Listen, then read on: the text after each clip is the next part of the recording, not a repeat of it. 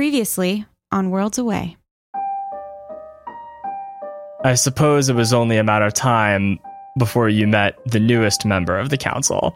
Last time we stood in front of a crowd that wasn't exactly pleased to see us. You froze up.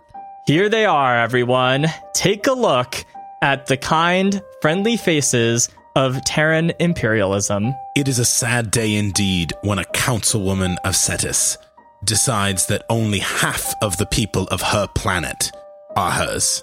You were ready to subdue a crowd that you thought was going to be incited to violence. I'd say this is exactly what you expected. I tend to try to subdue the crowd before they're incited to violence, though. Did you buy a gift for someone? It's Shaw's order. I picked it up. He ordered himself a gift box of... I didn't take him for the type. So go ahead and roll Scope It Out. Come on. Oh my god. Oh, shit. Snake eyes. We see a man is probably in his late 30s and is wearing a kind of like trench coat, I guess. Oh no. And then he picks up his slate and walks out of the room and is like going to talk into the slate. It's possible that whoever sabotaged the plant didn't know what they were doing. But it's also possible whoever sabotaged the plant never intended for there to be a meltdown. Just a public crisis. What's the goal there? Bring us here? Have an excuse to call us in? I believe we may be able to get more information from the opposition than from the council on our side. And I am suggesting that we go to the Barrows. That you and I go to the Barrows? Correct. A few minutes ago, I ordered the arrest of Councillor Ruby Watson on suspicion of sabotaging the Lindis power reactor. On the slate at this point, we see video from what looks like a security camera in the hall outside of the reactor. There's a noise from off camera. And as one of the three figures looks back, apparently to see what caused the noise, we can finally see her face, which is framed almost perfectly by her bright metallic pink hair.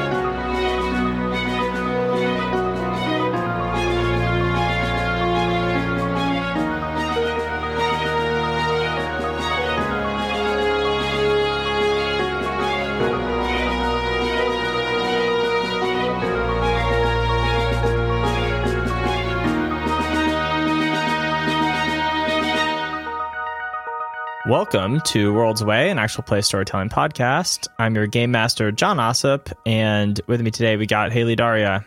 Hello. Lauren Wilbanks. Herc. Michael Morales. Hi. And Mo Shatara. Happy Wrath, everybody. Thank you. All right. So we left off at the end of last episode with a kind of divide in the party. Back at the council hall, we saw Leela and Mara learning that Randall Lawrence, the head of public safety, had ordered the arrest of Ruby Watson, who is the pink-haired counselor who was kind of leading the protests earlier. And Arno and Nasir were kind of headed toward Ruby's office in the Barrows, which is a kind of neighborhood of Lindis, this main city on Satis. So I think I want to start off with Arno and Nasir, who we last saw walking into the Barrows. So the two of you are walking down a street, which again is one of those elevated metal pathways that kind of connects the structures of the city. As you're walking, most of the buildings that you see are residential, but there's also a few shops around you that are accessible from street level. So I want to ask, as you're walking, are Arno and Nasir talking to each other, or kind of what are they doing as they move down the street? Yeah, I think Arno would be trying to make the game plan here. I'm very invested in trying to figure out. We're walking into a lion's den of sorts here, Nasir. Okay, so where we last left this off, you had just incited a riot with these people, and we're walking in the front door, and I'm wearing a Republic Fleet uniform. So what's your plan? I think that we need to speak with the councilwoman face to face in a non-crowd setting and understand more about what's going on here and what her grievances are with the Republic. Currently, all we have is rhetoric, and that's not particularly helpful in understanding what the real challenges we face are. I was hoping we could just go see her.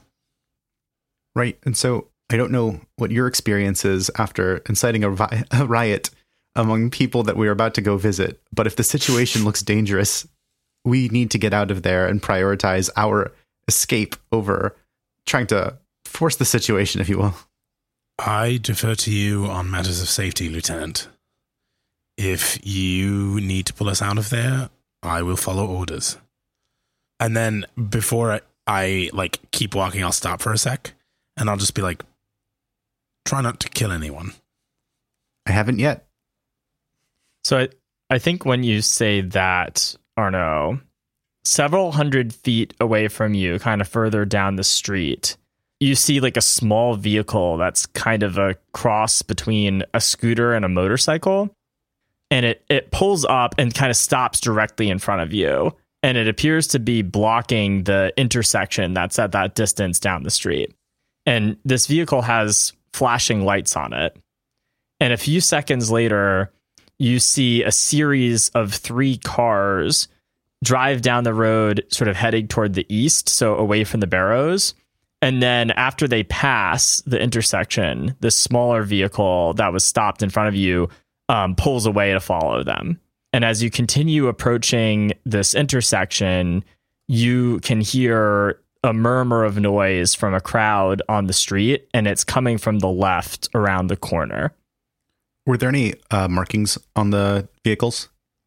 I think it might have been a little too far away to see if there were markings, but there were flashing lights on it, and it looked like it was official. Okay. I'll shoot a glance over here. So that's a flag. I don't disagree.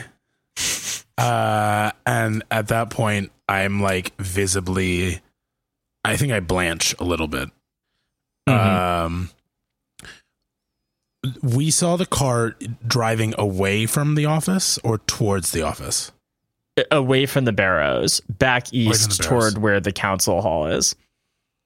I'm going to pull out my slate and just check the news. Like, is there anything happening here that is like, doesn't seem good? Yeah. So I think on your slate, if you pull out your slate, you don't see anything yet on there. Well, I suppose we should go find out what happened. Nasir, given that those flashing lights are moving away from the barrows, either there was some business that was conducted here that has just finished, or the business was to take something away from here and finish. And so I think it's really important that we look as non-threatening as possible over here. So I'm going to open this box of cannelé, and you're going to gesture at it occasionally, possibly reach for one and eat it as we walk down the street. You and I are having a very comfortable conversation, but I need you to be paying attention to the people around us as we're having this conversation. Do you understand? I'll pop open the box and eat a cannelé. Okay. Please be on the lookout for anyone who holds a gaze at us for too long. We do look unusual, and that's fine. But if they start to look away, that means they don't see us as a threat. If they keep focusing on us, we're in danger and we need to get out. Understood. Thank you, Lieutenant. So I think at this point, I want to cut away to Leela and Mara. So back inside the council hall, the two of you are in the same meeting room that you were brought to when you first arrived on Satis. And in the room with you, we have Herman Eastling, who's the chair of the council, and then also Randall Lawrence, the head of public safety. who just shared with you the news that he had ordered Ruby's arrest. And he's currently holding a slate up to his ear. But after a few moments, Randall takes the slate away from his ear and makes a couple taps on the glass. And then he turns to you and says, I've just received word that constables have taken Ms. Watson into custody and are currently bringing her to the Office of Public Safety. We've also obtained Ruby's comms records from the day of the sabotage. While her slate was on for most of the day, there's a 2-hour window where she was completely disconnected. So just to reiterate, the kind of last thing he showed us was the video of, or like security footage that he claims is from the reactor. Exactly, yeah. And it seemed to show kind of at the last second as she was walking past the camera, this figure in the camera turned around and faced the sort of the camera directly, and it was Ruby Watson. So I just want to say, like, Leela's perspective on this is she doesn't really, I mean, this year literally told us don't trust him. And I think she's going to angle to try to talk to Ruby and get her side of this, because this just seems suspicious, especially after we tried accessing that footage and we couldn't find anything. I mean, Lauren failed the role, but thank you. You know, Leela doesn't know that. Yeah. So I think after he says that, Herman Eastling, who's also in the room, kind of turns and says, Randall, wasn't there any way that this could have been handled more quietly? Couldn't we have waited for... And then he's kind of cut off by Randall Lawrence, who says, the evidence against her is clear, Herman. And if we hadn't moved now, what would people say if there was another act of sabotage, if someone had been hurt? And when he says that, Eastling kind of gets like a pained look on his face, kind of like almost accepting grimace. And then Randall Lawrence turns to the two of you again and says, I'm sorry you were called out here for nothing, but speaking frankly, I'm sure that it will reflect positively on the Republic and on the Minerva Project that we resolved this so quickly after your arrival. And we will, of course, be thanking you for your assistance with this investigation. I think Leela's going to cut in and just be like, on the contrary, Mr. Lawrence, I am concerned about the optics of you arresting a sitting elected official who is your political rival. It doesn't really look like this is above board. And I'd be concerned that representatives of the Republic back on Earth may feel the same way. I think he... Oh, sorry, go ahead. Sorry, I was just going to jump in and say that, like, I think Mara is, like, kind of staring intently and nodding along as Leela says this. And, like, a show of, like if Eastling or both of them are looking at them, we're on the same side of this. Yeah. So Lawrence sort of looks, I think, taken aback by you saying that. And after kind of steeling himself for a second, he says, we've all seen the footage, and even if she is a sitting counselor, that doesn't give her the right to do this. Listen, we're on your side here. This doesn't look good for Miss Watson. But I do think it's time for you to let us take a larger role. We are neutral, and having us involved and potentially getting a confession or more information from Counselor Watson could bolster your claims and serve you well. I don't want to see what happens if something goes south, if this causes greater unrest. I don't think you'll have the full support of the Republic if things get out of hand. This is a matter of galactic importance. So I think I want Leela, you to roll manipulate at this. Yes. To see if... Can I roll to, like, help her at all? Yeah. You definitely that's can. How I'm like, again, I'm doing the stand by your man. Can I just get it like an automatic, like, and Mara shows unequivocal support for her broskies? So let's start with you, Mara. Go ahead and roll Lean on Me, which is plus Stalwart, and we'll see how your efforts to help Leela go. I can do this. Is that Mara or is that Lauren? Well, okay. Never mind. I can't do this. Oh, man. All right. So that's a 6, which is a fail. Oof. I don't want to play this game anymore. I keep losing. You keep gaining experience. Yeah, that's true. Go ahead and mark XP. That's for sure. Jeez fucking Christ. So what are the ramifications of losing a Lean on Me roll? I mean, the ramifications are I get to make a hard call, which is the same as any fail. Okay. Lovely. This is going so well for us. Yeah. I wasn't expecting such a fail so fast at this. Well, hey. I mean, you're the one hacking my rolls, so you should. That's true. Okay, I think I know what happens. So what are you saying to... Oh, so you said it was a matter of galactic importance, right? Yeah. Okay, so what I think happens is Randall Lawrence gets an offended look on his face. Of course he does. Yeah. And he says, "We have always maintained our faith and support in a unified humanity and in the Republic, but it is doing you no favors to lecture us. And now, Leela, go ahead and roll, but do so with disadvantage." No. Awesome. All right. So I want to roll slick, but then I'm going to add another die. Yeah, and take the bottom too. Great. I'm still rooting for you, though. Okay. I have a +0 on this, so it's gonna be good. Oh, so good. All right, here we go. 7. Okay. Wow. Oh, fuck okay. yeah. Oh, fuck yeah. Wow, that got lucky. All right. So, No, that's not luck. That's skill. right. +0 skill. Concentrated power of will. Okay.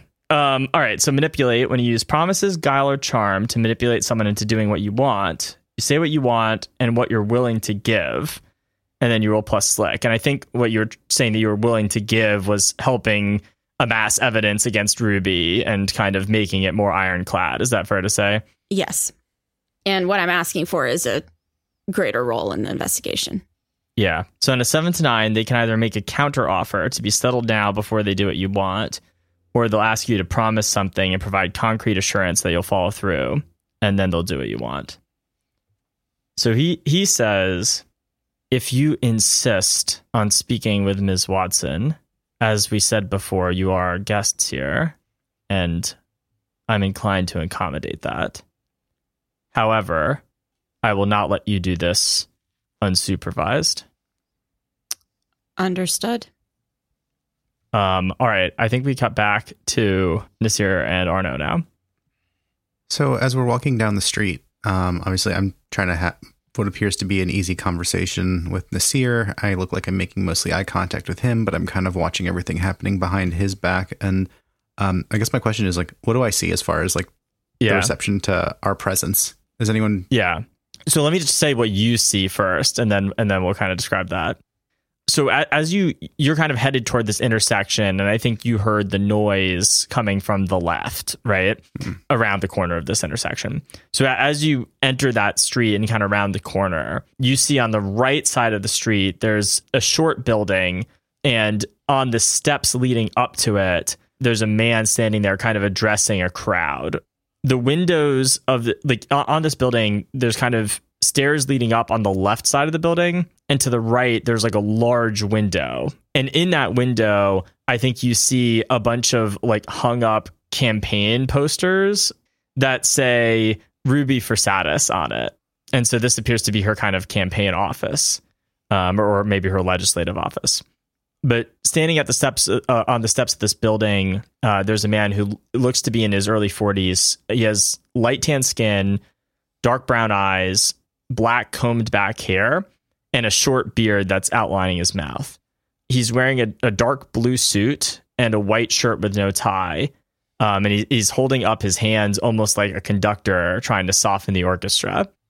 So as you're approaching this, are you just trying to stay back and undetected? Like, what exactly are you trying to do as you approach this crowd? I think that'd be my preference this year. What do you want to do there? I mean, my objective is that like we don't draw attention to ourselves just yet. Okay, then yeah, I guess we're hanging back. Okay. We're trying to figure out what's happening. Yeah. Okay, so I think I want Arno. Well, who's leading the walk? Is it Arno or is it Nasir? Who's kind of taking the lead here? I get the sense that I might be leading surveillance on the walk. Like Nasir may have picked our destination here, but at this point, I'm just trying to figure out if it's safe. Is that fair to say? Okay. Yeah, I think that makes sense. I think I might be walking ahead, but I think Arno is in charge, but I'm the one who's physically leading. Meat puppet, go. Yeah. I think in that case, Arno, I want you to roll keep your cool. So that's plus stalwart. A 9. Okay. Ooh. So keep your cool says when you attempt to keep your cool under pressure or under hardship, roll plus stalwart. And on a 7 to 9, you have to choose one from the list. You either have disadvantage going forward, you suffer one stress, or you give up something, leave something behind, or take something with you. And I'll say what? I'll take disadvantage. Okay. You can go ahead and even like add another dice in your roller and just remember that in the next roll, you're out of disadvantage. So I think you're able then to kind of get up to the back of the crowd without anyone noticing you, right? You're kind of just, even though you're wearing the fleet uniform and the Minerva Project jacket, I think you're just kind of like looking innocuous and kind of like wandering up and not making a scene such that their attention remains focused on this man who's standing at the top of the stairs. And he kind of goes and is addressing the crowd, and you hear him say, "Everyone, please remain calm. If Ruby were here now, she'd be the first to say that we should not let our anger get the best of us and not let our reaction to this hurt the cause of independence. We will wait for this to be resolved through the courts, and Counselor Watson will be able to present her defense, and that's where we'll have this fight." But just as he says that, someone from the crowd throws what seems to be a glass bottle up the steps, and that hits the side of the building and shatters a few feet from this man's head. Are you still just kind of standing in the crowd, or what are you doing here? That's my intention. Right now, yeah. I might go so far as to say that like I would want to slink back even more seeing this. Okay, interesting. So I think if you slink back, I think that the man who's standing at the top of the steps kind of like cowers down a bit. And I think he goes and retreats back inside the building. And the crowd kind of goes in two different directions then. Some of them kind of advance up toward the steps, but others kind of seeing the person who's holding their attention or kind of the most recent target of their ire exit the scene kind of start to turn away from the building and are heading in your direction as you're slinking away. What do you do? Shit. Is there like an alley nearby? Yeah, I think so. I think it's going to be some distance away, like 30 feet away from you, though. Do you want to make a run for it, or what are you trying to do here? I think I still want to find out what's going on in the barrows. And like, even this response is weird to me because that was someone who was like speaking on Ruby's behalf, and like they're so violent that they like were going to attack them. Yeah. And so it's like there is clearly some amount of frustration here. And it is very in my head a little bit like this. I've seen this before. Right. And like it is like it's quickly becoming personal. And so like I want to know what's going on. I think also in sort of the back of my mind, I know that like we could still ask questions about like if anyone's seen anything weird, like what's going, because like we had, you know, like disappearing ships and stuff. Like there's still something going on here that I want to investigate. I think I'm telling myself they're linked regardless of whether or not they are. I agree with you entirely. And the thing I'm trying to, I don't know how to like intuit here, Mo, is like, is the group that's rushing the stairs here the group that was so pro Ruby that they're just angry that like things aren't going their way and that she's been taken away? Or is it that like, and the group that's walking away were the folks that like you had managed to get to second guess Ruby, and then that they might be the friendlier crowd? Because if so, then I think let's see if we can blend in with them and ask some questions. But like, I don't know how to like figure that out with like what we've got in front of us is the thing. So we could take the risk, right? I mean, like, I think in my head, I want to like move quickly and just be somewhere else, like be out of harm's way for a second so that we can slow it down. I think then we make a run for the alley. Yeah. I think so. Yeah. Okay. And I think, Mike, just because you spoke first and suggested this, I do want you to roll. Sure. And you're going to have to do that with disadvantage because of the previous one. So go ahead and roll. This is plus slick and roll act quick. Come. One more die. Come on, bad roll. Ooh, 8. Okay, that's not bad. 2 6s and a 2. That's great. All right. Jesus, that too. So on a 7 to 9, you can successfully use your instincts or reflexes to avoid danger. But you have to choose one. So either you're off balance or rush, so you again have disadvantage going forward. You've left something behind, I'll tell you what, or you're pushed your limits with the effort, suffer a stress. I really want to gain a level on this arc, so I'm going to take the disadvantage. Okay. All right. So you, so I think you pull Nasir into the alley, right?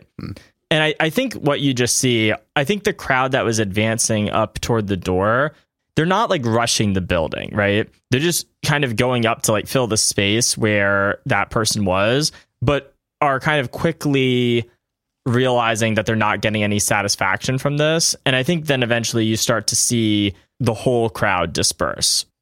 But the crowd that moved up to the door, I think it's like you hear them kind of like throwing more stuff or kicking and smashing some things on the way out. I think like we had mentioned kind of a side of the street recycling bin in the last episode. And I think someone like kicks and dents in one of those on their way out.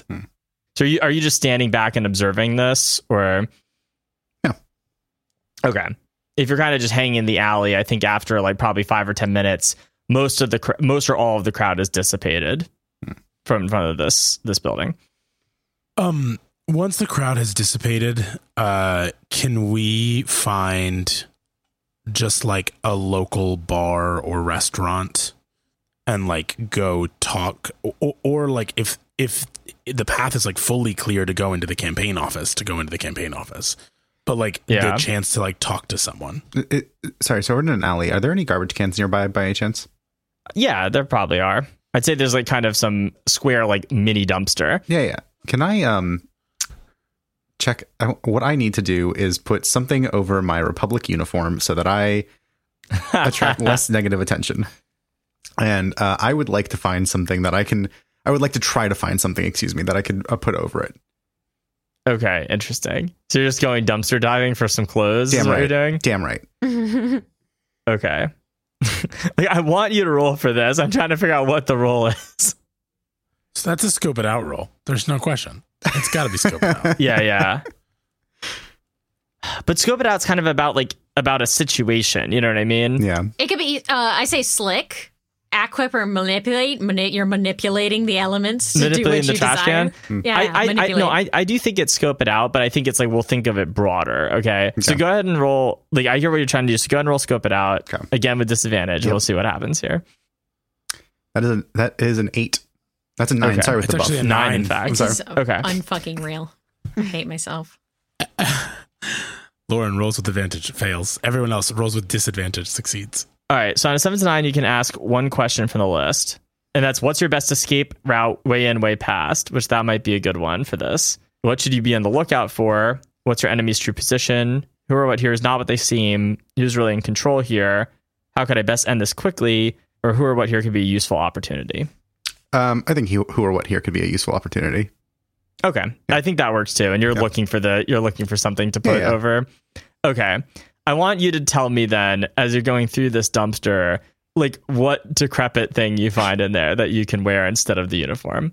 I think I find like just this really long 3/4 length coat that's been thrown aside over here. And it might be like disgusting at this point. It's like scuffed up and it might have like some mystery stains on it. Definitely has a smell. It fits, but I'm going to have to dry clean this uniform afterwards. Like inside and out, this thing is disgusting. Okay. That's really good. But what I truly desire is for you to find a discarded campaign t-shirt. Oh, that's really good. Like, I'm sorry to take away your agency, but I think, and I really want it to be like it's like multiple XL, and like, you know, Arno's like kind of a slider, has a slider build. It's bright pink, just like her hair. Oh fuck yeah, it is. In my head, it was pink too. And it's ruby for like you. and it's her like pointing in her face and her like pointing out. Like, but I mean, like, it could also be a trench coat, whatever you suggested. I guess that was cool. I too. also That's so like good. the idea that it says on the back, like, down with the Republic, or like, Yes, yes, end yes. Republic stoogery or something. Yeah, Like, just Arno wearing like, or maybe it's just like, blatant, she's no puppet. she's no puppet. Yeah, Oh. Okay. I feel like the people have spoken. Sorry, Mike. I think It's they a have. Remy Watson t-shirt. So how does Nasir react to Arno pulling this out and holding it? I think Arno going into the dumpster like raises one of Nasir's eyebrows, but he's like too polite to say anything. When Arno pulls out the pink shirt, there's gonna be like a furrowed look of confusion and then a shit-eating grin on my face. It really is your color, and I'm gonna, as soon as he's got the shirt on, turn to leave the alleyway. I'm gonna take off my uniform coat at this point, fold it up. I'm gonna put the t-shirt over right now, so it's pink t-shirt, navy blue pants at this point. It's still mystery stains on it. This thing does need to have like an off smell and be just a little tattered and worse for wear, but because it's been a dumpster. Unless we found like a box of just discarded shirts or something. What I kind of imagined was that somebody has like, they're like, Ruby actually isn't for me, and like threw it away in the dumpster after Nasir's speech. Yeah. So I think this is the aftermath of sure. So I put it on, and it's flowy. It's like an oversized, and this, again, I was very tall, but this is just made for someone with a bigger build. Mm-hmm, definitely. It is not flattering in the slightest. Yeah. Okay. So do you two head to the campaign office then? Is that the next stop, or? Yeah. Okay. I thought you wanted to go to a bar or a pub or something.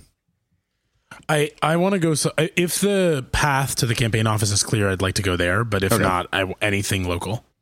Yeah, I think it's clear. And so I did have my jacket, but I just want to sort of describe like what's happening here with what I'm carrying. Is like I still got the cannoli, and like the I'm holding the jacket like underneath the cannoli at this point. And how many of them did you eat the Shaw box? Or you didn't eat any? I just ate the one, I think. Oh, I thought you bought like 6 of your own or something like that. No, there's a dozen, and I popped one, so I just ate one. Got it. Yeah, he ate all of his. He ate a own, bunch last episode. Yeah. So I think you head up, and I think the door is locked, right? But if you want to knock, you can. Ooh. I'll knock and just put on a big bright smile, and I'll have the cannoli just right in front of me at this point, like an offering almost in front of us. Just knock, smile, wait. Okay. So I think after a few seconds, you see some movement kind of through the glass door, right? Mm. And a woman walks up and kind of looks like, I think, peeks out the door, and then after a few seconds unlocks it, opens it, and you see her standing there. I think she looks to be in like her like late 20s, early 30s, has kind of dark blonde hair and blue eyes and pale skin. And she says, yes, can I help you? Hi. I saw the big crowd over here, and I was going to come sooner because we just had these wonderful cannoli, and I just wanted to show our thanks and support to Councilwoman Watson and bring these over to her. And I don't suppose she's available, is she? So when you say that, the woman inside gets like a really concerned look on her face and says, you didn't hear? We just got back from the bakery, so I saw the crowd, but I didn't know that there was a rally scheduled for today. I'm sorry we missed it. We would have been here sooner. So she kind of is like, as you're saying that, like shaking her head and says, here, come inside, and kind of gestures you in.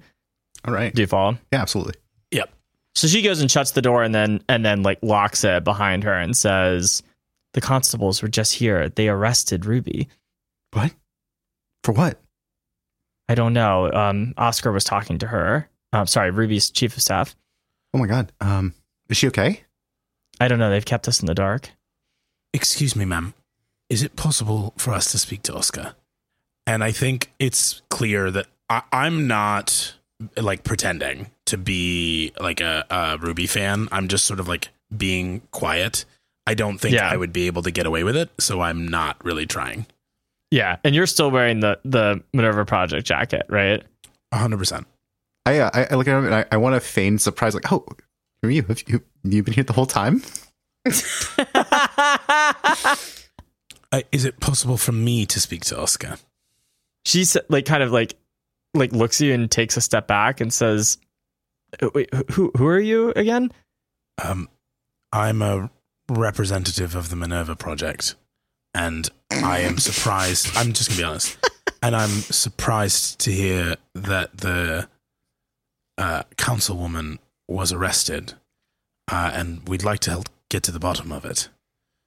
So I think she gets like a very stern look all of a sudden after you say that, and then also starts like taking you in more. And I think her nose kind of wrinkles a little bit when she looks at you, Arno, and starts detecting the aroma of the shirt that you pulled out of the dumpster. And she says, "Just a moment," and walks out the sort of antechamber where you're standing and seems to walk up a flight of stairs. I'm going to turn the box around. I'm going to open it, and I'm going to start eating one of the cannoli. I'm not going to eat an entire one. I would like them to see when they get back. The timing is I'd like them to see that I'm eating a baked good of some sort. Yeah. Okay. Is this you're doing anything while you're waiting? I'm standing perfectly still with my hands behind my back. Yeah. As I said last time, the cannoli is quite good, by the way. Oh, my God. But yeah, so after a few moments, we see the woman walk back down the stairs and she says, "Here, follow me." Thank you. And I will follow her. And they were never seen again. I'm gonna wait. I'm gonna assume that she's not talking to me at this point. Oh, you're just gonna stay there? Yeah. Okay. I didn't ask to meet Oscar. Oh, I love the idea of you sitting in the lobby eating cannoli while I go have this conversation. I think she notices this and says, "Are you coming?" Oh, sure. Okay, so you do go? Yeah, I'll go now that she's asked. Yeah. Okay, yeah. I think she's kind of like, "Oh, like this was too weird for you to be disconnected, even what you said." But like, you know, if you wanted to try to play it up, you could have. But okay. So she leads you up the stairs. And it's kind of this narrow staircase that's at the back side of this office. And kind of at the top, the landing kind of turns around. So you're heading back toward the front. And she kind of leads you maybe like 20 feet down and to a small office that's the right side of this second floor hallway. And she kind of raps lightly on the door frame and says, "Oscar." Inside the office, standing up from the desk, you see the same man who is addressing the crowd outside the building. But as soon as he kind of sees the two of you walk in, I think he takes in you, Nasir, and then also takes in Arno, and then just kind of rolls his eyes back and sits down in the chair.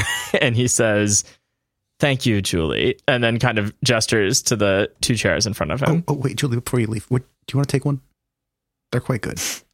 I think that she goes and starts to reach toward the box and then like sniffs again and then says, "No, I'm quite all right," and walks away.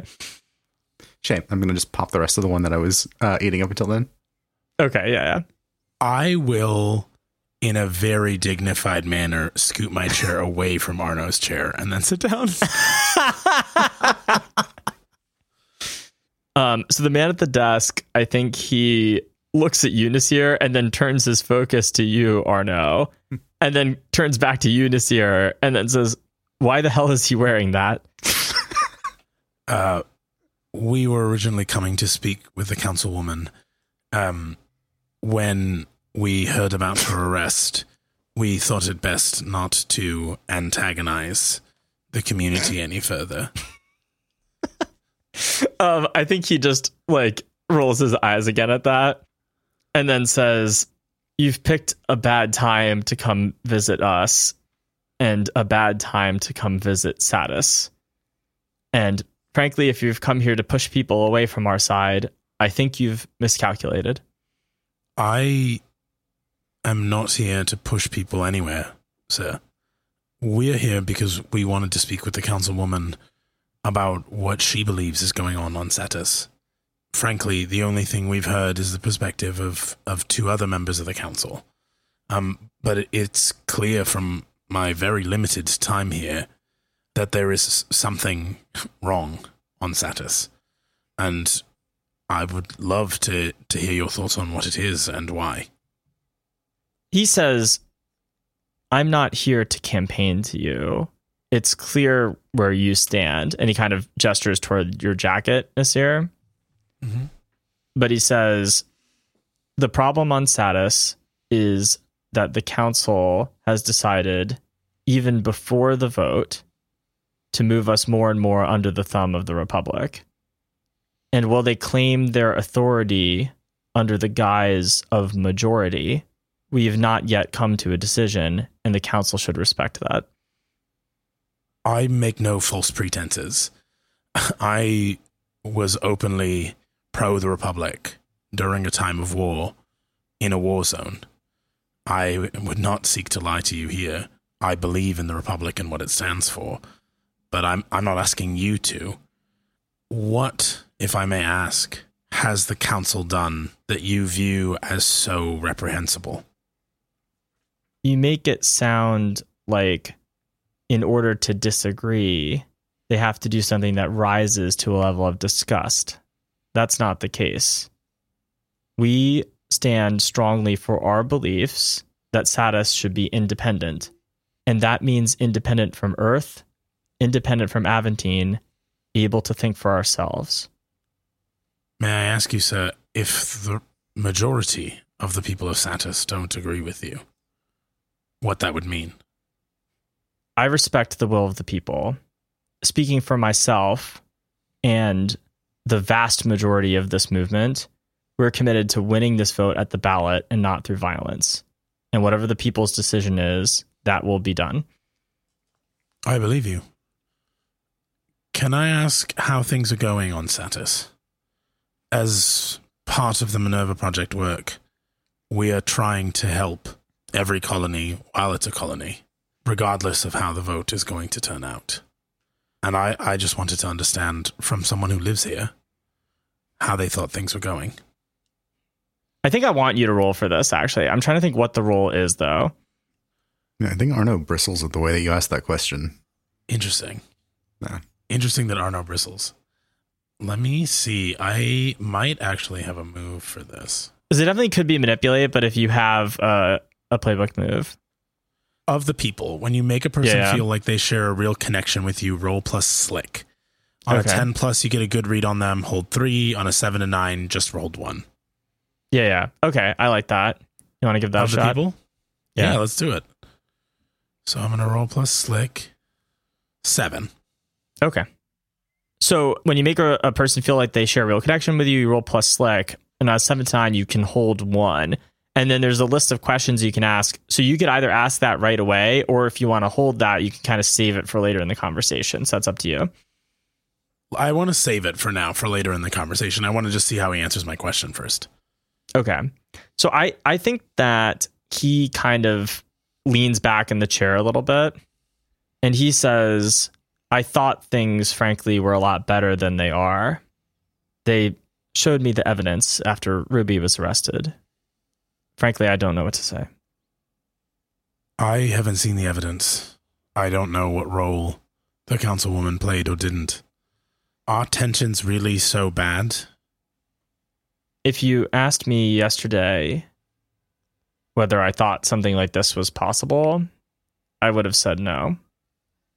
But the war, the armistice, all of this, and he kind of gestures at you too, actually, it's driven people to behave unexpectedly. I think the question I want to know is how could I get your character to share something that they normally wouldn't, right? Like trust me in a way that they normally would not. How do I make this person trust me? How do I get your character to trust me? Is like the question I have in this conversation. Okay, interesting. Have you considered offering up that you went to the reactor and noticed that you weren't completely convinced that it was actually an act of sabotage? It might have been a red false flag. So I have thought about it, but I think that's really, really dangerous. And I'm thinking I'm using the move here. I'm using my one question, which is how could I get your character to trust me? Sure. And I'm interested to see what it could be here. My big thing is I want to know 2 things. One, who does he think did it? This happened. We know this happened. Who does he think it was? And 2, has he seen anything else? Because, like, some part of me still thinks this is all tied to our original mission, whether or not that's naive. Yeah. About like, those are the two. The ships and the Right. And so, like, to me, the answer to those two questions, the barrier to asking those two questions is trust. So I'm using my move to be like, how do I get you to trust me? Makes sense. I do think, though, that if that's your question, right, and you want to know how to get him to trust you, I think the answer is that you have to give him something substantial that is going to show him that you are independent from the council. That makes a lot of sense. I think then that I'm going to slouch and rub my face a little in like a stressed way. You know, Oscar, I lived on Aventine for the better part of a decade. And I saw tensions like the ones you have here on Satis build and build for years.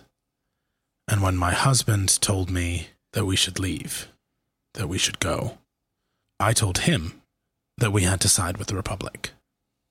I told him that we had to stand up for what the Republic stood for. I lost my family because of that choice. And at this point, like, there are tears in my eyes.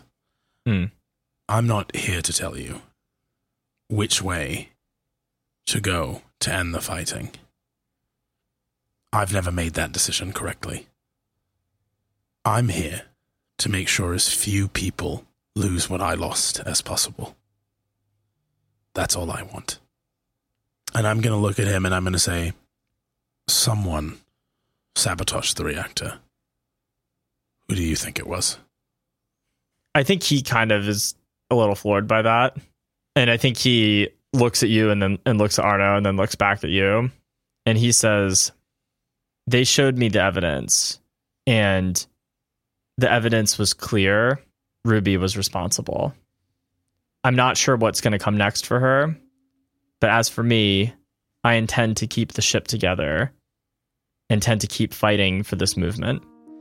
But I think when he says that, you get the sense that the part he said about Ruby, that he was being like deliberately cagey with the way he used his words. And he kind of like stopped to think before he said about like, oh, it's what the evidence shows. Have you seen or heard anything beyond the evidence the council is presenting? Has there been anything else going on around Satis? Tensions have been rising, but again, I didn't think they would have risen to something like this. In terms of other evidence, no, I haven't seen anything, but I mean, she was there. What more could you ask for? No, of course. I just meant if you'd seen anything going on around town. He just kind of is, as you're saying that, like shaking his head no. I appreciate it, Oscar. Thank you so much for your time. Unless Arno has any questions. No, I think I'm good. Yeah, so I want to stand and shake his hand. And when I'll grab his forearm, and rather than just like his direct hand. And your people will be okay. The suns always rise. And then I'll walk out.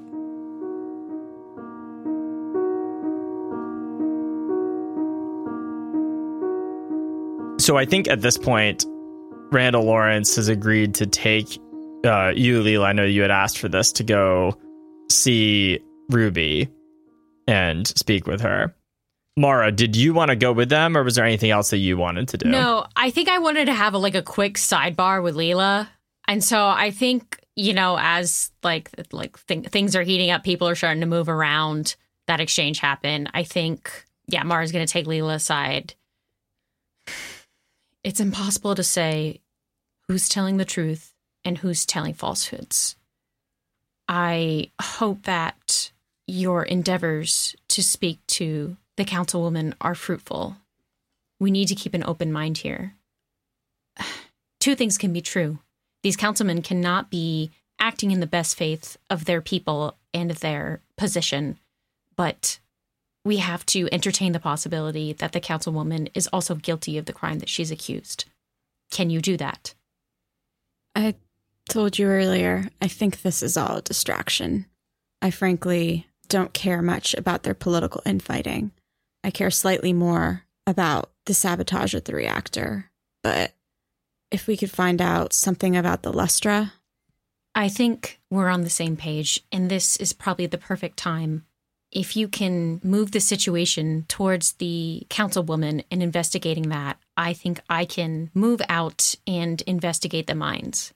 With your information, with the information that, goodness, I hope Nasir and Arno have gathered, and with some investigation by myself at the mine, we can piece together the information we need and get off this planet without hindering our cause even further.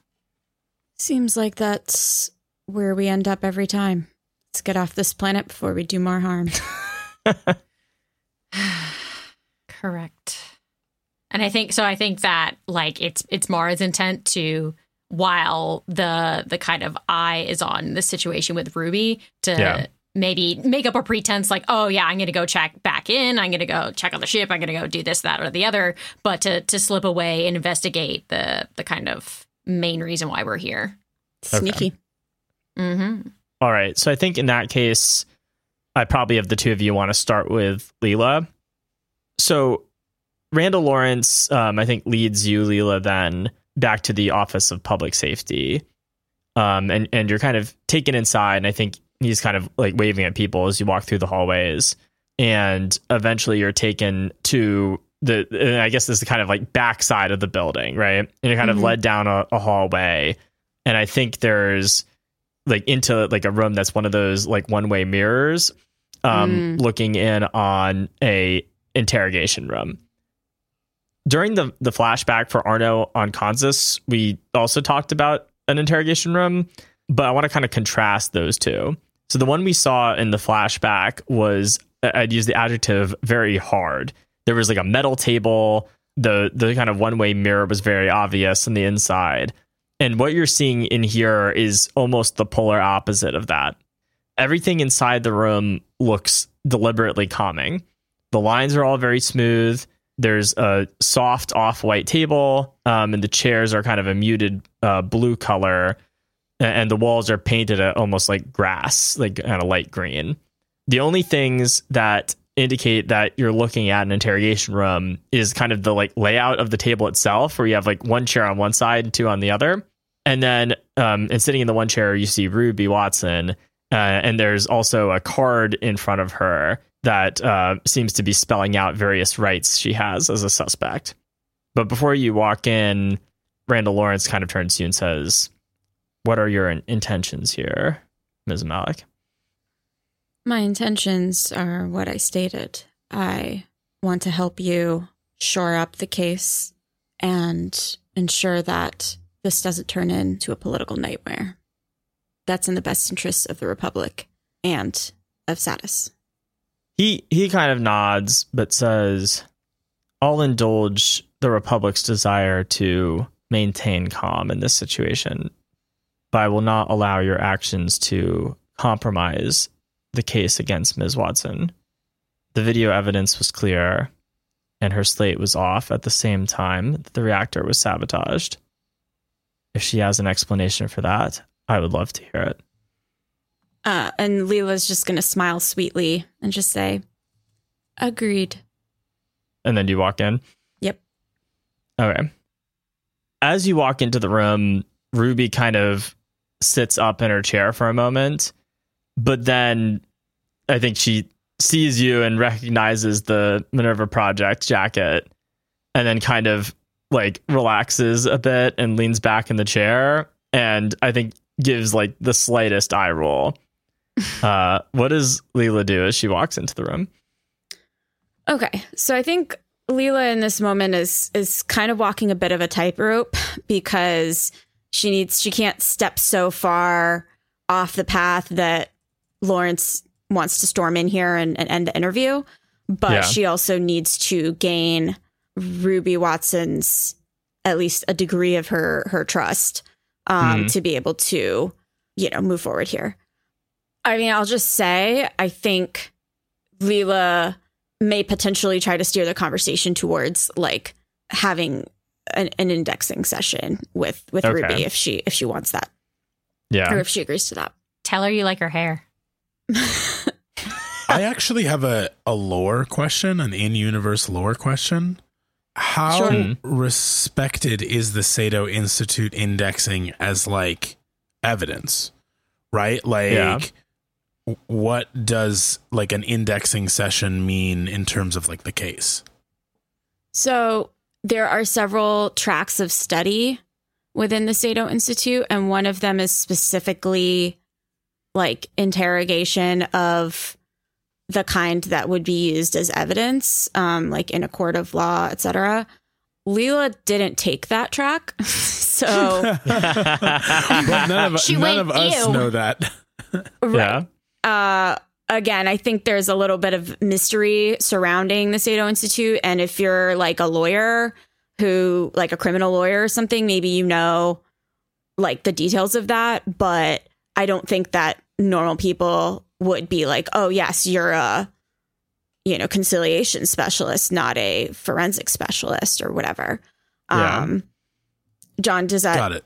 Seem? Yeah, I mean, okay. that sounds right to me. But I think there's also, like we kind of talked about, there being a lot of overlap in the skill set. Like it's kind of this core concept of what indexing is that can kind of, it's all about gaining insight and information from the subject, from the person that's being indexed. And that can be used in a lot of different ways. In the case of conciliation, it's about, finding a kind of path forward or a negotiation that they wouldn't have thought of on their own, for this. And I think we had like a cool name for it, for confirmation, which is the kind of the Sato Institute buzzword for their kind of forensic track. That is about like kind of, assembling evidence or finding out the truth. And I don't think it's all like, we're interrogating someone. I think it's for someone's like, I would like to like prove my innocence and this is a way, or I would like to like provide a sort of like faithful testimony. And this is the tool that I use to do that. Got it. Yeah. So the like a lawyer might know, do you, like ask you the question, do you have X specialization or whatever? But like to us, you're just like a member of the Sato Institute doing what the Sato Institute people do. Yeah. And I think even then it would kind of be like, it would have to be like like not all lawyers would even know about this. It's kind of a bit more esoteric. Yeah. I feel like it's like, I mean, maybe this is not a perfect metaphor, but like, someone's a doctor. You don't necessarily care exactly what kind of medical doctor they are. You're sort of like, I don't know, you're a doctor. Yeah. You can look at my scar, like, it's like if someone gets a PhD in chemistry, but is it analytical or organic or bioorganic, or are they just getting a degree in chemistry, but they really do something completely different, like a crazy person? Is this about the game still? Or yeah, of course. Of course. Right. Zero real world applications whatsoever. All right. So bring it back. I still want to know what Leela's doing when she walks into this room. Yeah. So I think she's going to take one of the seats on the interrogator side of the table or whatever. And she's just going to kind of sit down and make eye contact with Ruby and just kind of say, I'm here to help assist the investigation into the sabotage at the reactor. My goal is to get to the truth. She, as you say that, she scoffs, right? And she says, I knew the Republic was desperate to win the vote, but this is a new low even for you. Framing the only pro-independence counselor, honestly, it's just sad. So Leela's going to kind of push past all of the sentiment and just say, I'm gathering that you claim that you're innocent. That's fair to say. Have you been shown the video footage from the reactor? The video is a fake. I simply wasn't there.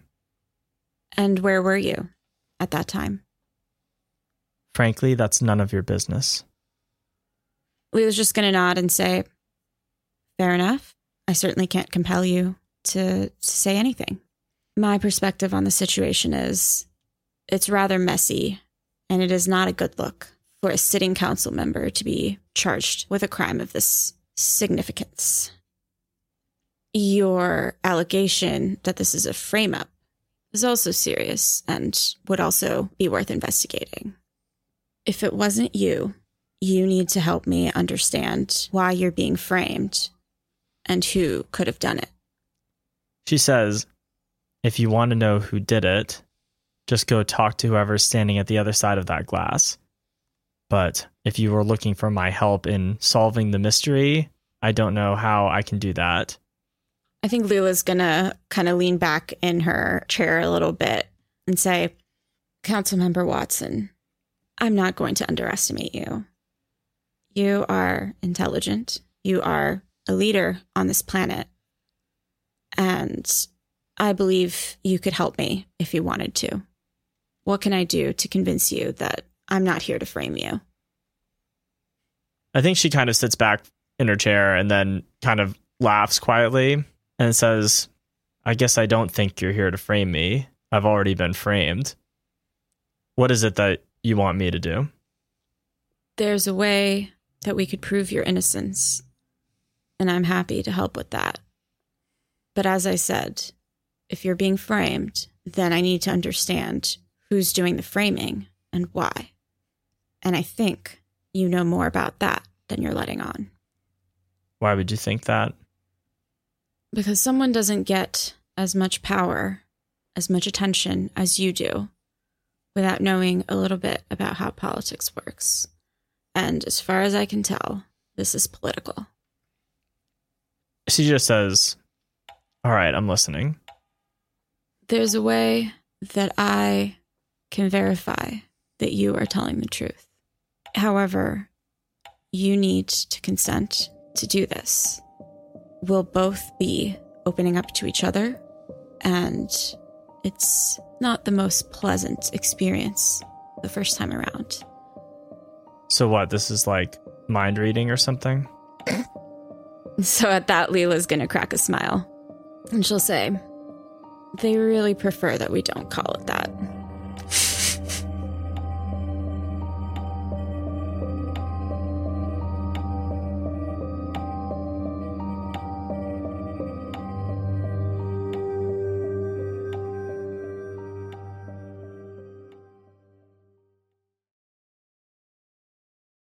Hey there, it's Lauren. Thank you so much for listening to the show.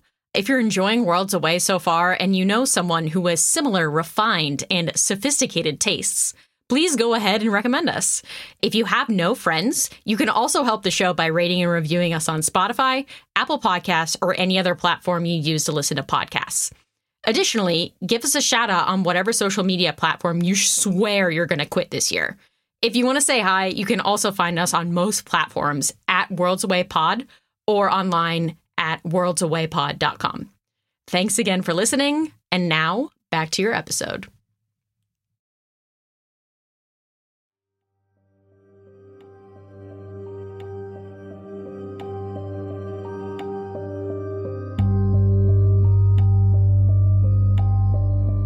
So I think we cut back and we see Leela back in the sort of exterior room on the other side of the one-way mirror.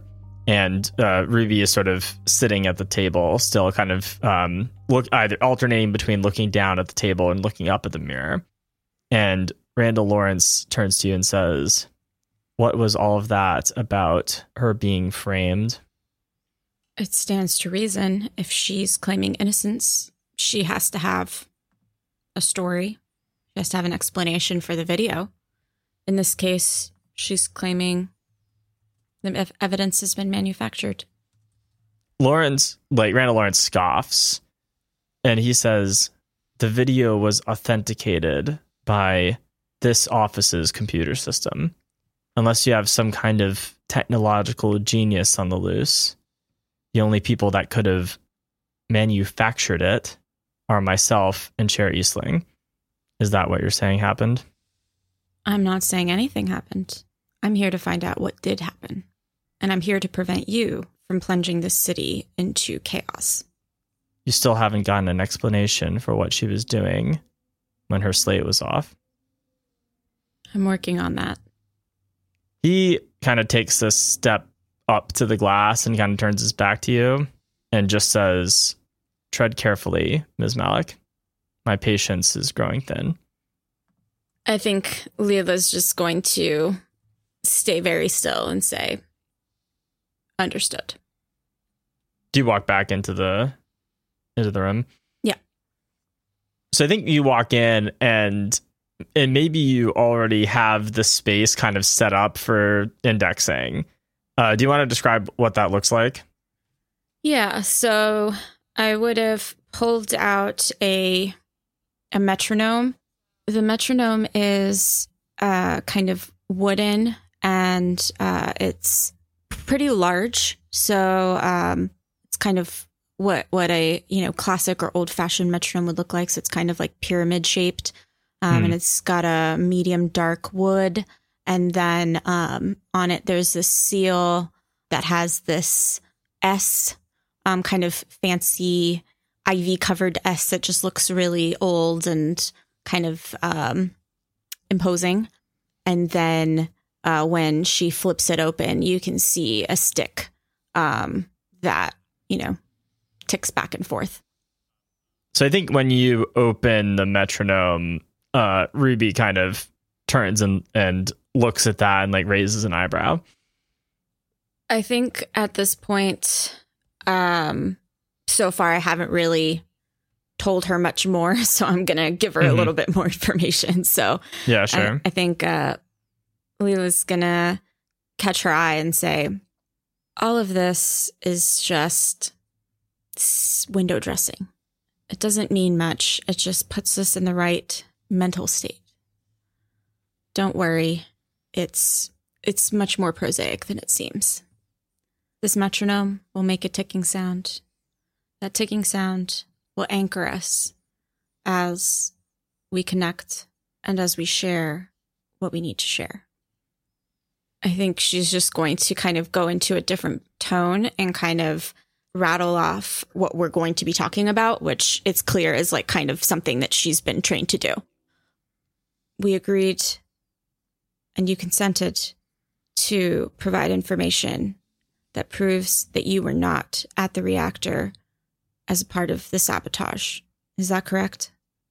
She kind of takes a second and then nods and says, that's the truth. Good. And then I'm going to start the indexing session. Yeah. Do you start the metronome? Yeah. So the first thing that happens is I go to flick it on. And as I do that, I say, we witness our paths as the sum of our steps. I'll say, so then I'll reach out and have my hands flat and just ask her to put her hands in mine. And then I'll say, at this crossing, we meet so that both may leave wiser.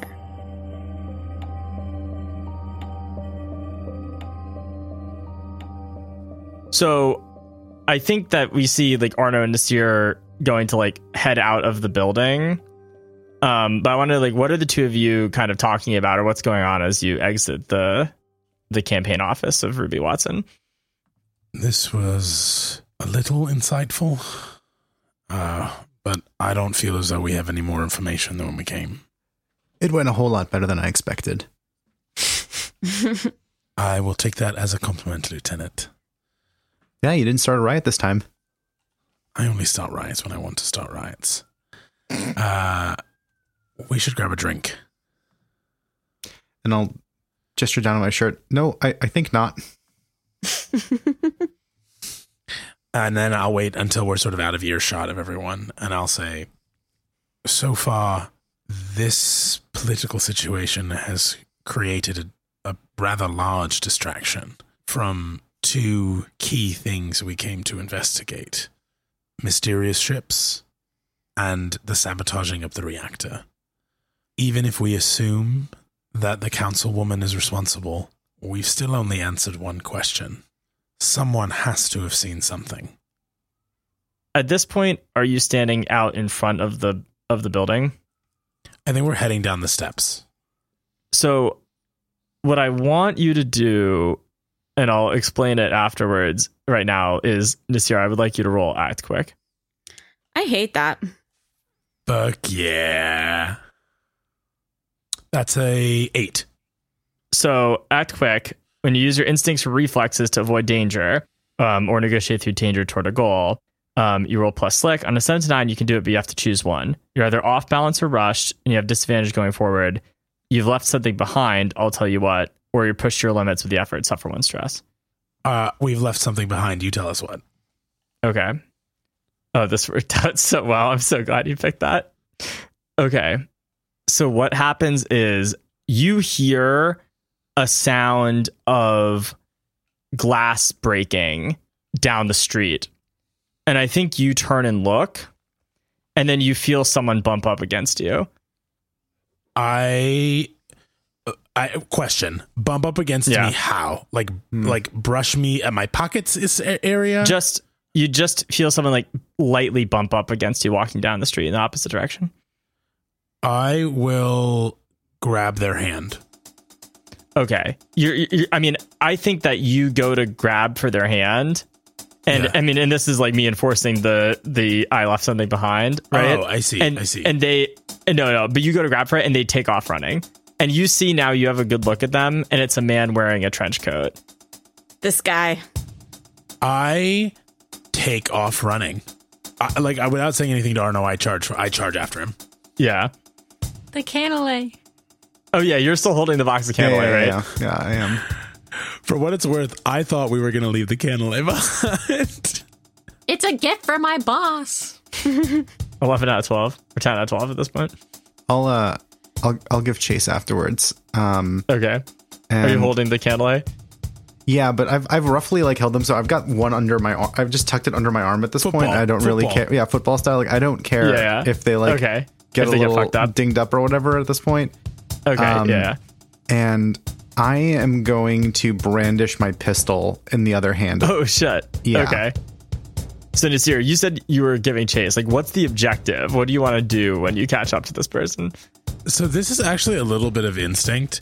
I grew up in Cairo, right? Mm-hmm. I went to school in the States in a big city in Pittsburgh.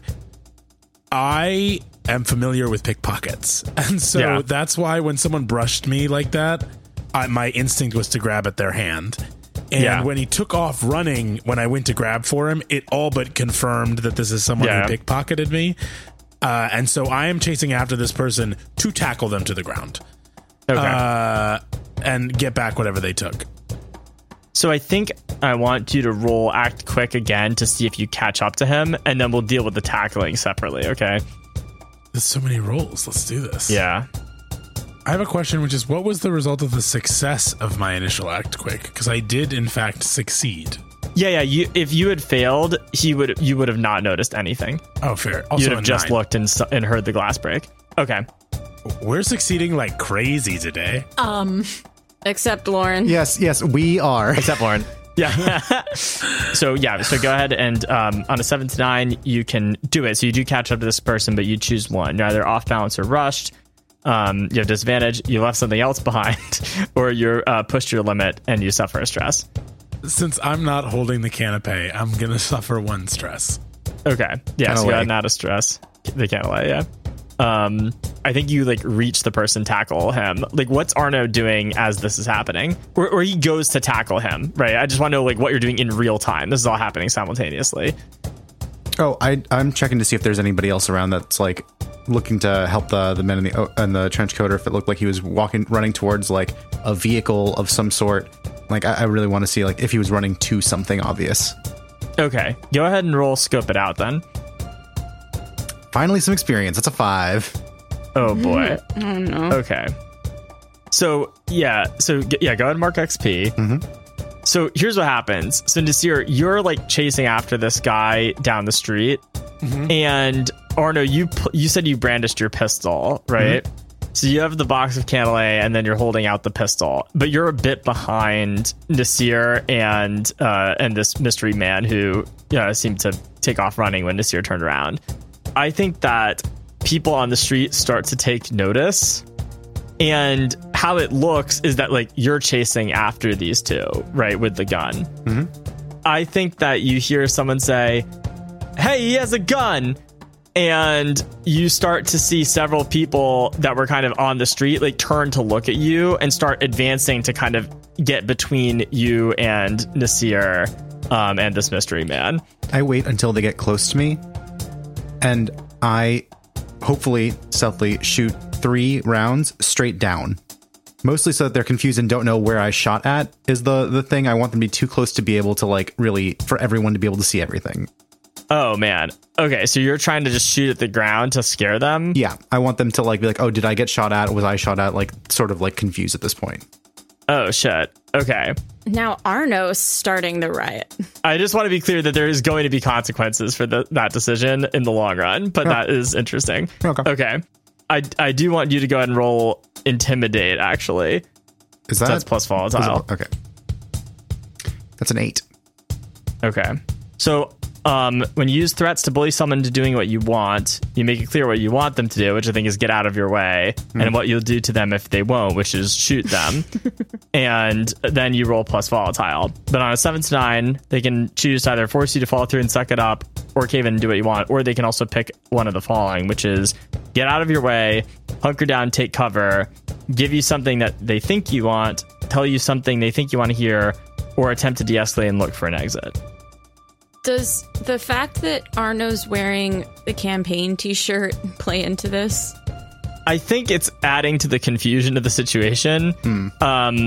I think like when you do that, so here's what I think happens. And I think I'm going to say that they like hunker down and take cover.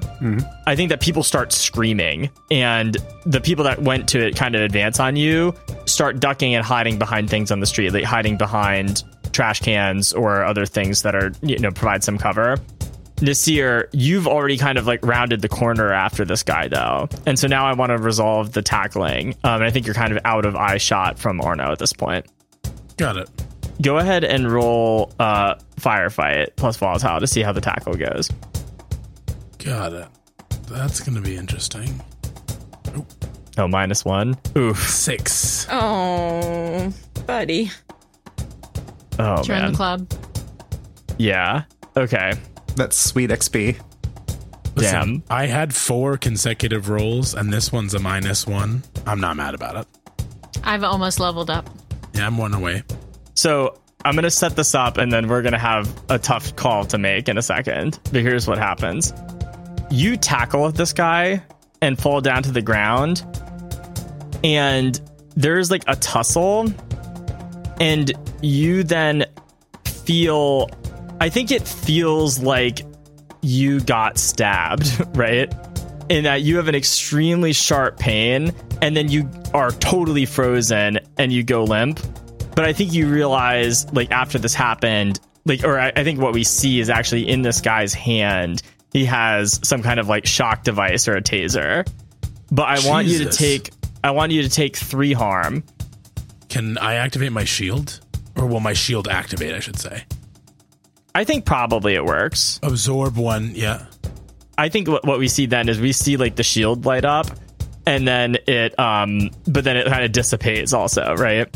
So yeah, you mark the shield as discharged. Also mark off that you have the shield and mark off a gear slot for that. Got it. But yeah, so then you can go ahead and take 2 harm because the shield absorbed 1 of it. Got it. Okay, but you're on the ground, right? Either way. And I think this guy like takes off down the street and is a fair distance away. Arno, you round the corner, and you have the pistol in your hand, and this guy's about to get away. And I think I'm going to give you a hard choice right now as a consequence of that, which is, do you try to shoot him or do you let him go? Do I see Nasir on the ground? You see Nasir on the ground. I take the shot. Oh, wow. Okay. 100%. So I think this is a move that's called Alpha Strike, actually, and it's not a move that's called that's Firefight, right? It's not Firefight. So when you get into an advantageous position and attack a target that can't retaliate, you can roll plus calculating. Yeah. I do think... I'm trying to think. I do think that you have to do it with disadvantage, though, because he's running away and is kind of already giving evasion, right? But Well, hold on. If I may, I did successfully catch him and knock That's him to true. the ground. So he's pretty Okay. slow right now. Yeah, you slow. I think you slow him. I think that's right, actually. So I think you can do a straight roll. But yeah, go ahead and roll Alpha Strike. The kind and merciful game master. I mean, I kind of don't know if I want this to succeed. Yeah, pop that man in the back. Yeah, I don't That's know an if you 11. want it to succeed. That either. succeeded hard. Fuck. Oh, no. Ooh. And the Okay. man's brains are splattered across. No. No. I mean, he doesn't. You don't have to. So- hurt. You can like Wing anyway. him. Just wing him. No. I mean, I don't think that you cannot hurt him. Yeah, no, that was never the option here. Where were you? Where was Arno? Like, was he just like pull up and pop him, or was he? Did you get a second to like aim at something? Yeah, Shoot him in the ass cheek. I'm sorry. I don't think you get that choice. So Yeah. here, Okay, let me read fair. the move. So you can choose 2 from this list, okay? And I mean, what happens will depend on the choice, right? Yeah. So you can disarm or disable them. Your position can be not exposed or compromised, right? So you can kind of maintain your cover, or you can deal your weapons harm, Yeah, no, I want to disable him. and then you get to make another choice. And it's you disarm or disable him. I want to be clear. Like, I'm going to say what happens as a result of that. Okay, disarm or disable, and I will deal my weapons harm. Okay, I think that's right. Yeah. So you turn around the corner, you see Nasir on the ground, and we just hear the shot, and the man slumps to the ground, unmoving. On the street, we see slide out of his hand Nasir's slate. I will run and run up to the man's. I essentially run to catch up at this point. Okay. You run up to him, and as you do that, the street starts to fill with people. And at this point, I want to cut away. We see a large open room with the light from a row of tall windows traveling across the floor and onto an old-fashioned desk clock, which rests on a wooden shelf toward the back of the room. And as the camera pans to the right, we see a woman standing in front of a large brick wall, confusion written across her face, which is framed perfectly by her pink metallic hair. Leela, what do you do as you and Ruby first enter the landscape? So I think you mentioned, she looks confused, but all of the vibes that I'm sending are reassuring, and I'm trying to put her at ease.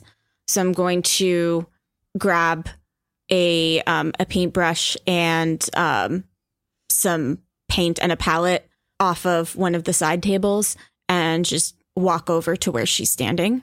Is she standing kind of in front of my mural, or is she kind of in front of like empty wall? I think she's kind of in front of the empty wall, but then starts to look around. And then she sees you kind of approach and says, "What is this place?" This place is where we can be free to find what we need. In this case, I think you have some things you need to share. This, and I gesture to the empty wall, is how you can do it. I think I'll squeeze some paint out of a tube and put onto the palette and prep it for her. Yeah. And then I'll hand it to her and just say, "Here you go." Yeah. She takes it and says, "What am I supposed to do now?" If you're not ready to put anything on the wall, you can take a moment. But I think it'll come to you relatively soon. So before she starts painting, I want to ask you this. So what are you trying to get out of Ruby? And how do you want to do this? I want to try to figure out what role I'm going to have you do here. Yeah. So I did want to raise one thing that I haven't used before. I will answer your question, but I did want to say, because of my background, I can pierce lies, mystery, or confusion or something like that and have advantage. Oh, yeah. So I don't know if that... Nice. I think that could definitely apply here. We'll see. I think we'll see. It depends on what you want to do. Okay. I think Leela, as much as she said to Lawrence, "Oh, I'm neutral," I think she's sort of leaning towards believing that the video was faked. And so I think she's like, what she said to Ruby was relatively accurate. She's looking for her to provide some sort of evidence or something to say that that wasn't me, that Leela can use to counteract or to counter the video. But she's also kind of hoping for, again, like some insight into like what's at play here. Okay. So I guess the question is, I think there's kind of two ways forward there, right? One of them is the move that you have that's called Embrace Eternity. And that essentially lets you, through this act of indexing, determine like or ask various questions about the subject or about the person that you're inquiring about. But it's not like what were you doing at the time of the reactor sabotage. It's kind of broader than that. The other thing that you can do is suggestion, which is kind of using her power to influence her decision. And that's kind of a very different direction. I'm not saying it has to be one or the other, but kind of where are you trying to start with this? I think it's going to end up having to be suggestion because like she's been resistant to say where she was. Yeah. And she's been resistant to give me any information. So even if I'm able to kind of get her to say, yeah, that wasn't me, Lawrence, I don't think is going to give that much weight. So if I want something that's really going to work, I'm going to have to convince her to actually give me concrete information. So I think that she kind of takes the brush and walks up to the blank wall. And I think she's kind of hesitating for a bit.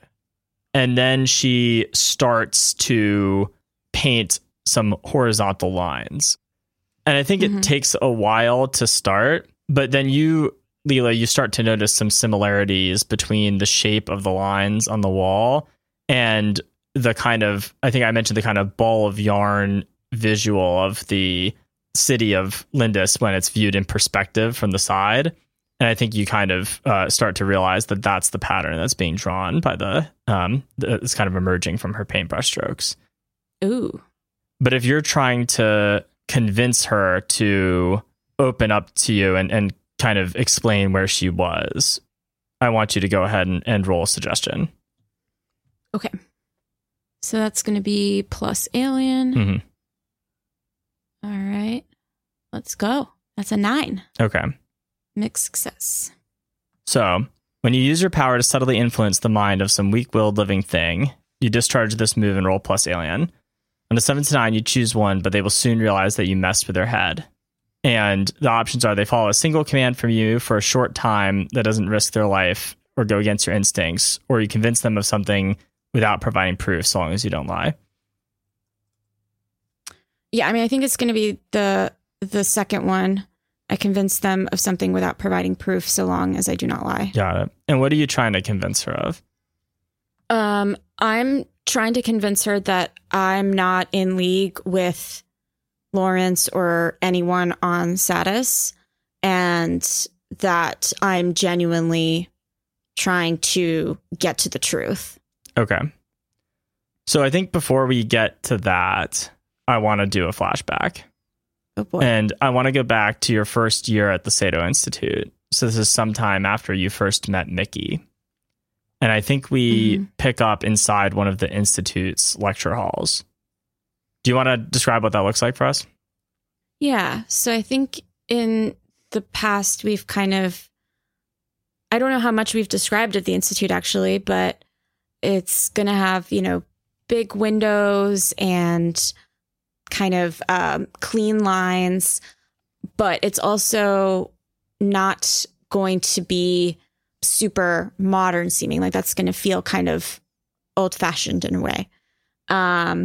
So I think this is kind of a smaller lecture hall, and there are some windows to one side with some light streaming in, but the room itself is, kind of tiered seating, going down to kind of a podium area at the front with like even a chalkboard behind it, not anything fancy with screens. And I think it's kind of a smattering of students sitting in the tiered seats. Gotcha. And where's Leela sitting inside the classroom? Oh, the last row. Yeah. Okay. So standing at the front of the room is a lecturer who's currently speaking to the class and writing on the chalkboard. She's probably in her late 80s and has pale skin, blue-gray eyes, and short, light gray hair parted on the side. And while I don't think that we see all of the text that's written on the chalkboard, the largest text just says, forms of expression within the landscape. So as this lecture is going on, how's Leela kind of reacting to it, or what's she doing in the last row of the classroom? She's not really looking up. She's kind of passively listening, but she's kind of focused on the pad in front of her. It's not really a note-taking pad. It's a drawing pad. So she's doing some sketching right now. And what on this pad, if Leela's sketching, what is it that she's drawing? I think she's drawing, like if you looked at it, you might recognize that it looks similar to her landscape. Oh, it's kind of an open room, brick walls. It's not really like a floor plan or anything, but it's just kind of a little conceptual. Gotcha. So after a few minutes, I think you hear a sound behind you, and you turn around to see the doors of the lecture hall kind of slowly opening. And a man who's about your age kind of walks in the room. He kind of moves through the doors like sideways, kind of trying to open them as little as possible. So at this point, do you want to describe what Paolo looks like? Yeah. So I'm going to start out by saying that he's hot. Of course. And everyone should recognize that. So I think he has black hair, dark eyes, a lighter skin. His hair is kind of, it's pushed up in the front. So it's clear that he's like styled a little bit, but it's not like styled. It's like, you know how some people spend hours trying to get their hair to look like beachy waves? It's like he clearly spent a little bit of time trying to make this look casual. Yeah. In terms of his face, he's got kind of a soft mouth, but it's usually kind of smirking. And I think it probably is right now as he's trying to sneak in. Gotcha. So after slowly closing the door, this man makes his way forward. And if you're sitting in the back row, I think he sits down not in the seat right next to you, but like two to the right, right? So there's one seat in between you two. For the first like minute or so after he sits down, he's just kind of like silently looking at the lecturer and the chalkboard at the front of the room. But I think we kind of see his eyes like shift to the left and kind of toward you for a moment. And he says, "So you're the artist Mickey found, huh?" I think Leela's going to stay focused on her sketching and not really look up and just whisper back, "That's me." He kind of lets out like a very quiet laugh and says, "I was just talking to her, actually. She was describing a case that she had. Seemed like a tough one. I guess we totally lost track of time."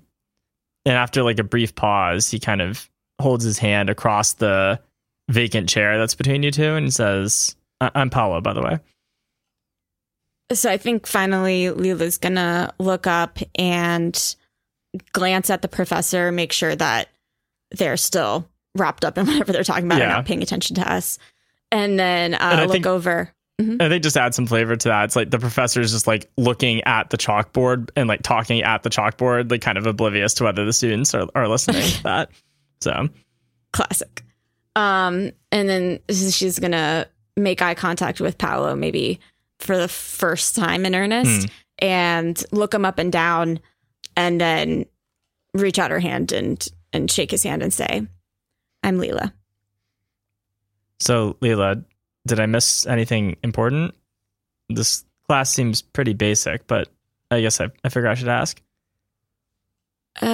She's been going on for about 15 minutes on the importance of expression. like I hadn't figured that out. And she gestures back to her sketch pad. He kind of like looks up and says, sounds like Professor Gordon. I feel like Leela's going to kind of raise her eyebrows at that and say, have you worked with her before? I thought this was an intro class. Just heard rumors. I tried to get a pretty good handle on things before I started. Speaking of which, do you know what track you're going for yet? I think Leela's gonna shift a little bit in her seat and just kind of say, no, I don't. I still have a whole semester before we have to decide that, so I'm sure I'll figure it out. He says, I just assumed that if Mickey picked you is because you also wanted to be a conciliator, but, well, I guess not everyone wants to do that, you know. But as he says that, I think we hear the lecturer's words kind of cut through your conversation, because she finishes like writing on the chalkboard and turns around to address the class. And we hear her say, as you can see, the expressive act could take many forms. Dancing to each of your favorite albums, building a model train set, writing the first pages of a novel. But whatever form you choose, it must always respect the first precept. The practitioner shall never interfere with the expressive act of the subject. And then she kind of goes back and turns around and starts writing on the board again. So I think at that, and Leela maybe wanting to change subjects, just kind of looks back over to Paolo and says, so, have you ever thought about it?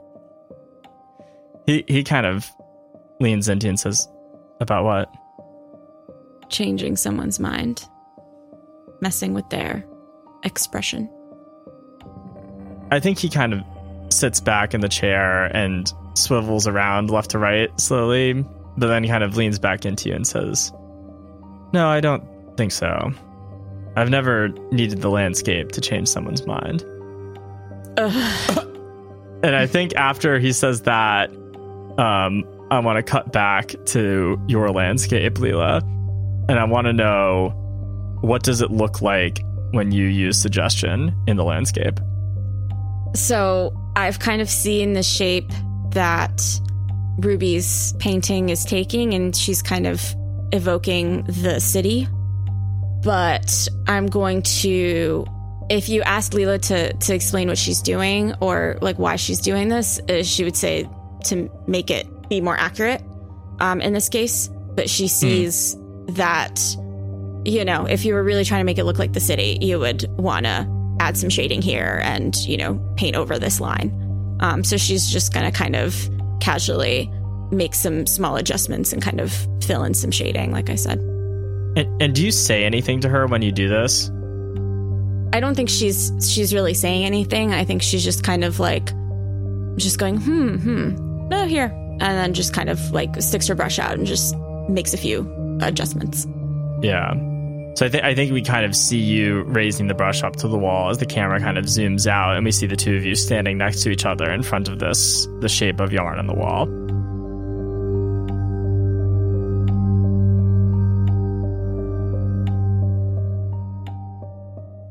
So, Mara, how do you get to the mine? I want to know. So I think we have like a map. So I think that she's going to turn on whatever the future Google Maps is on her slate, and then kind of probably use her little pineapple glass contraption to give her like waypoint navigation in real time. So I think that like as she's walking there, it's again like another moment where like she is kind of mentally interrogating how exactly she's ended up here. And I think she's kind of like talking to herself. And she's like, you know, these individuals running the Minerva project, I'm sure came to Nolan and they said, we will be sending down your recruit into a mine where they will be trying to gather data and information. And Nolan, half listening as usual, looks up and says, data mining, I have someone just for that.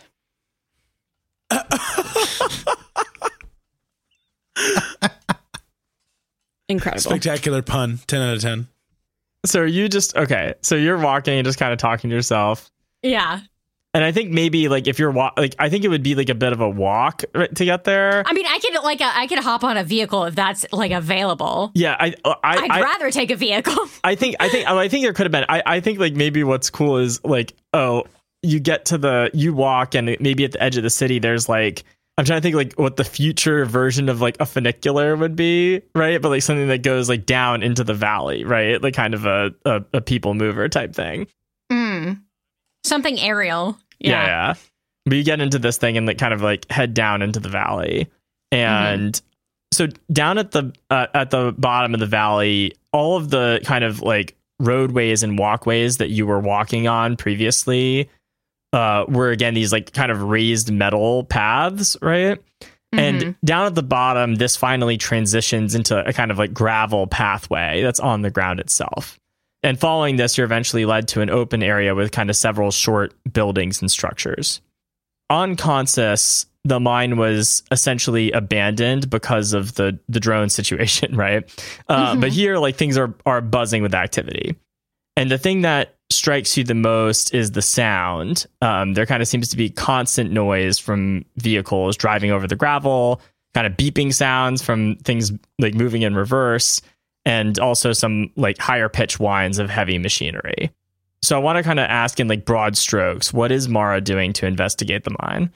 Kind of thought it was going to be empty, but this is interesting. So if we could just kind of refresh. So what we know about this particular mine is that there was a time where there was a like depletion in the lustra, or as interpreted by some sort of signal. Yep. Corresponding with some weird ship activity, right? I think there's kind of two separate things that may have overlapped. Yeah. I think you're pretty much right though. It's like there was an anomaly here, right? That showed like the start of the lustra on this planet depleting, and then it kind of stopped.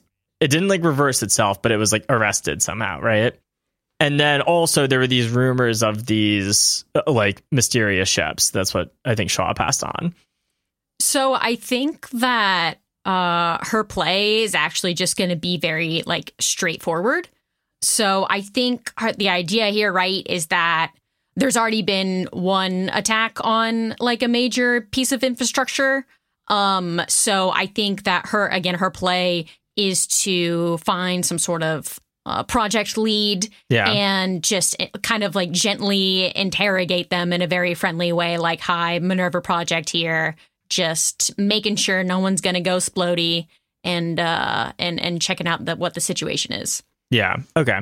So I think you kind of get there and ask around, identify yourself as part of the Minerva Project, and you're eventually shown to someone who they describe as the shift leader. She's a woman that's in her early 40s. She has light skin, green eyes, and black hair that's kind of tied back in a ponytail. And you know, I think like if you're just asking her like how things are going, was that kind of the intro that you said, or? I think it was something very basic, right? Like, I'm hoping again that we're gonna like. I actually, I think Mara actually states something like she's very excited that they have full control over their autonomous sensor units, which probably weirds the person out. But like again, like I'm hoping to get a better reception than with like Leclerc from Consus. Yeah, I think she kind of is like gives a bemused look at that, but then says, "Yeah, things here have been pretty going ahead pretty much as usual. We've had a couple of slowdowns with production, but that's to be expected, you know, especially with the lack of resources we've had coming in from Earth after the war. Really hoping we can get things sorted out on that front.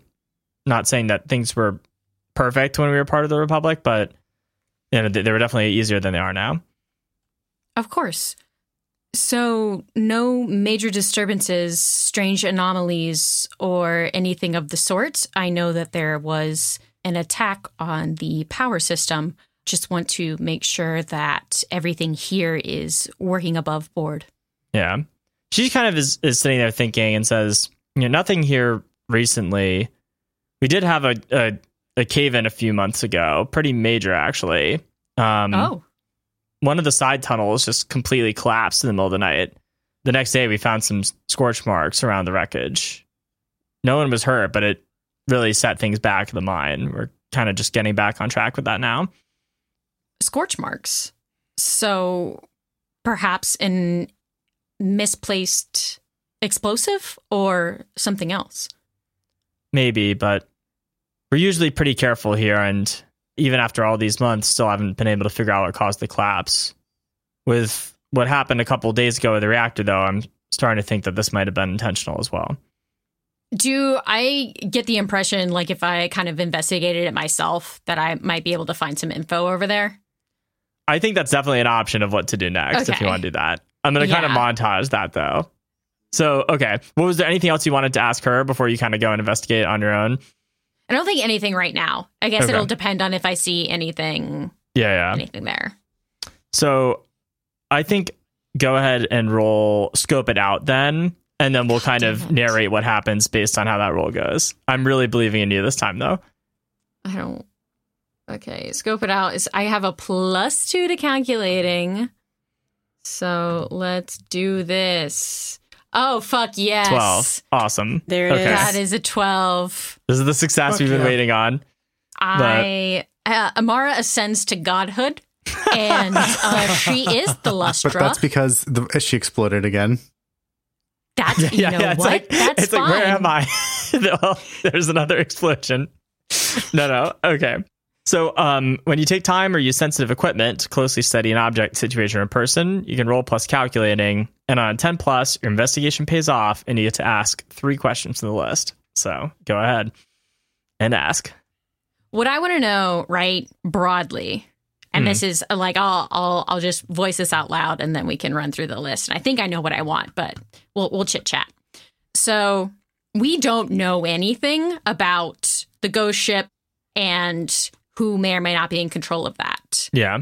Anything that I could pick up, like sensors or signals, and I do have a device that I could also use that I can pull up to scan things. But so it would be really cool if I could find something that's like there's a trace or a hint of something. I know that the things that happened here were a few days ago, but or weeks ago, whatnot. Yeah. So it'd be cool to find some way that we could sniff out the ship in some sort of way. Yeah. It would also be interesting to know the comings and goings of the individuals that are like corresponding to the Lustra disappearance, if that's the ghost ship, if it's another ship or something. And then it would be really cool to know, like, if there's someone who's in on it, right, on world. So if it's not somebody coming from off world and like harvesting the Lustra and moving on or perturbing the Lustra in some sort of way, if there's some sort of like correspondence between people on world, like some sort of conspiracy between two different groups of people. So I think I definitely want who or what here could be a useful opportunity. Okay. And I think who or what here is not what they seem. Okay. And then what should I be on the lookout for? Okay. I like that. Okay. I think there's kind of going to be like two parts to this answer. Okay.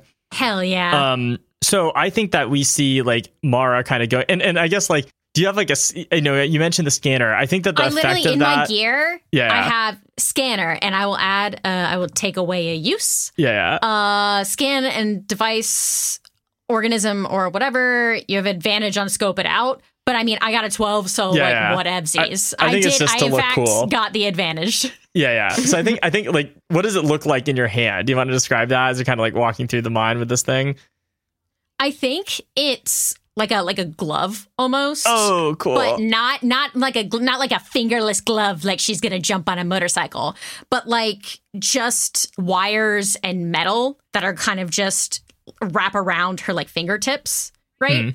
And so she's just kind of like hovering her hand in front of things and then moving her fingers and gesturing in a way that is like, increased sonar, decrease, photo optics, blah, blah, blah bullshit. Yeah. So I think as we see you kind of manipulating your hand and using the scanner, I think there's kind of like a couple, you get a piece of information, and I'm going to tell you what you find. Okay. So I think the thing that you determine is that the cave-in, right? I think you kind of still see some of the residue. And I think that you determined that this was not a mining accident, right? This was caused, and I'm going to be more specific, by some kind of like directed energy weapon. This was like something that might have been fired from a ship or some other kind of pretty advanced technology that would have caused this explosion and cave-in. Maybe even similar to something that you experienced previously on a personal level. My body being exploded. Yep. But as you're looking around, I think it's like you detect, it's kind of like, oh, you're going through the different frequencies and the waveforms and stuff with your gloved hand here. And you detect some kind of something that's like out of the ordinary. It is like you're detecting a signal that is like on a unused comms frequency, and it's coming like from inside the mine. And I think you're kind of like digging through some stuff that's kind of on the side of one of the tunnels, and you find like tucked into one of the like a little crevice in one of the rock walls. It is like a cylindrical device that I think that you recognize as, just from the outside appearance, as a kind of sensor. It's something that's like that could be used to take readings, including readings of the lustra conditions in the mine. And you are kind of holding this, and I think that there's kind of two things. One is that you are detecting that it is still actively transmitting, and I think that you could use that active transmission to follow it back to the destination of the signal. Ooh.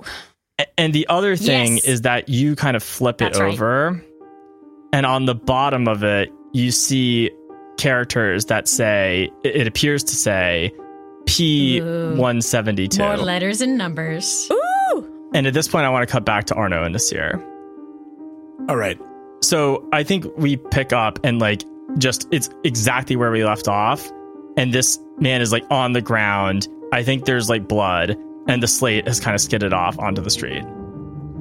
I grab my slate, return it to my bag or my pocket, and then run to this man and try to staunch the bleeding immediately. Call out for help.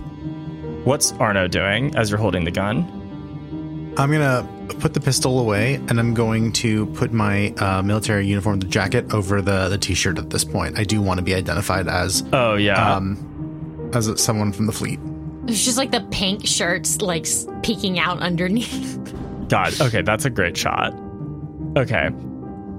Yeah, I think you just like silently, I think it's grim. I think you like put the pistol away, and I think you like slowly put the jacket back on over. And I think like people on the street are looking at you and trying to like suss out what happens. And I think as you walk up toward Nasir, and Nasir, you're like putting your hands on this gunshot wound. Yep. And I think it kind of like he got like shot through, and I think you've like flipped him on his back and are trying to kind of stop the bleeding from his stomach. And you see his trench coat slip away, and on his belt you see the badge of a constable of the Office of Public Safety.